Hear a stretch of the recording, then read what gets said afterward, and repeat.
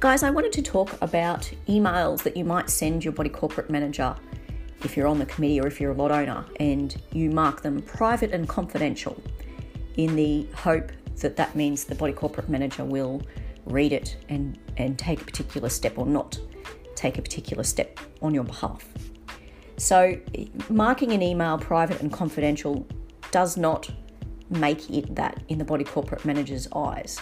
We've got no ability to assign it that sort of a status because our role is to keep records for the body corporate.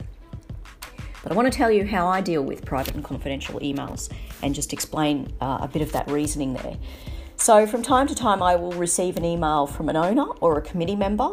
Often if they've marked it private and confidential, before I even read the email, I just know it's going to be about another committee member or it's going to be about somebody else that they don't like on the scheme.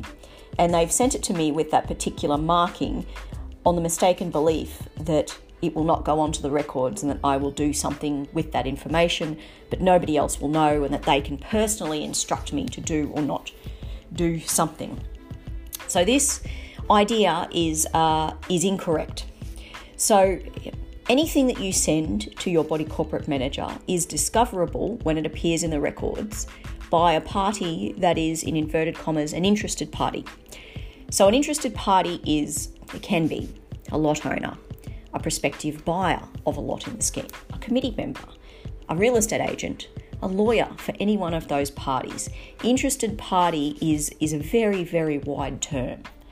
So you need to always keep that in mind, and I'm sure that I have prattled on in earlier Anchor episodes about the importance of really thinking about what you commit to writing before you just hit send. So when I receive a private and confidential email, after I've got through the 192 other emails before it, I'll have a read of it, and then usually I will call the person that has sent it to me to find out whether or not they're aware that email should go onto the records, and to check whether or not perhaps they've sent that email to me in error, because sometimes that happens. Sometimes I'm not meant to be copied in on something that's directed to somebody else. Sometimes they've hit send when they really didn't mean to send it.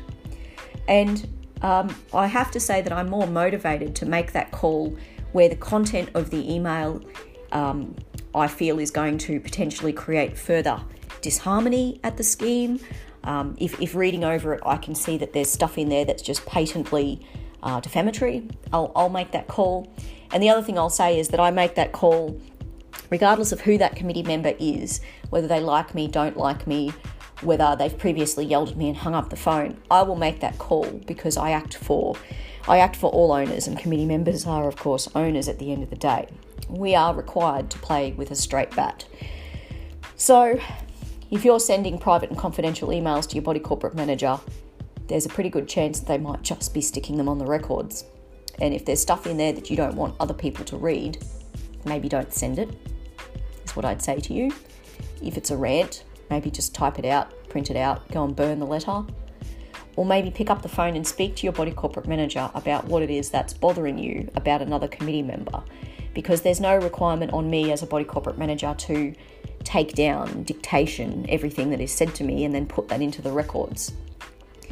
And I can guarantee you the number of calls I get every day, roughly 25 seconds after I get off the phone with someone, I have usually forgotten what it is that they've told me. So it's as good as confidential in any event. So private and confidential emails, if you're putting them on there thinking you're going to actually get a private and confidential status, just don't.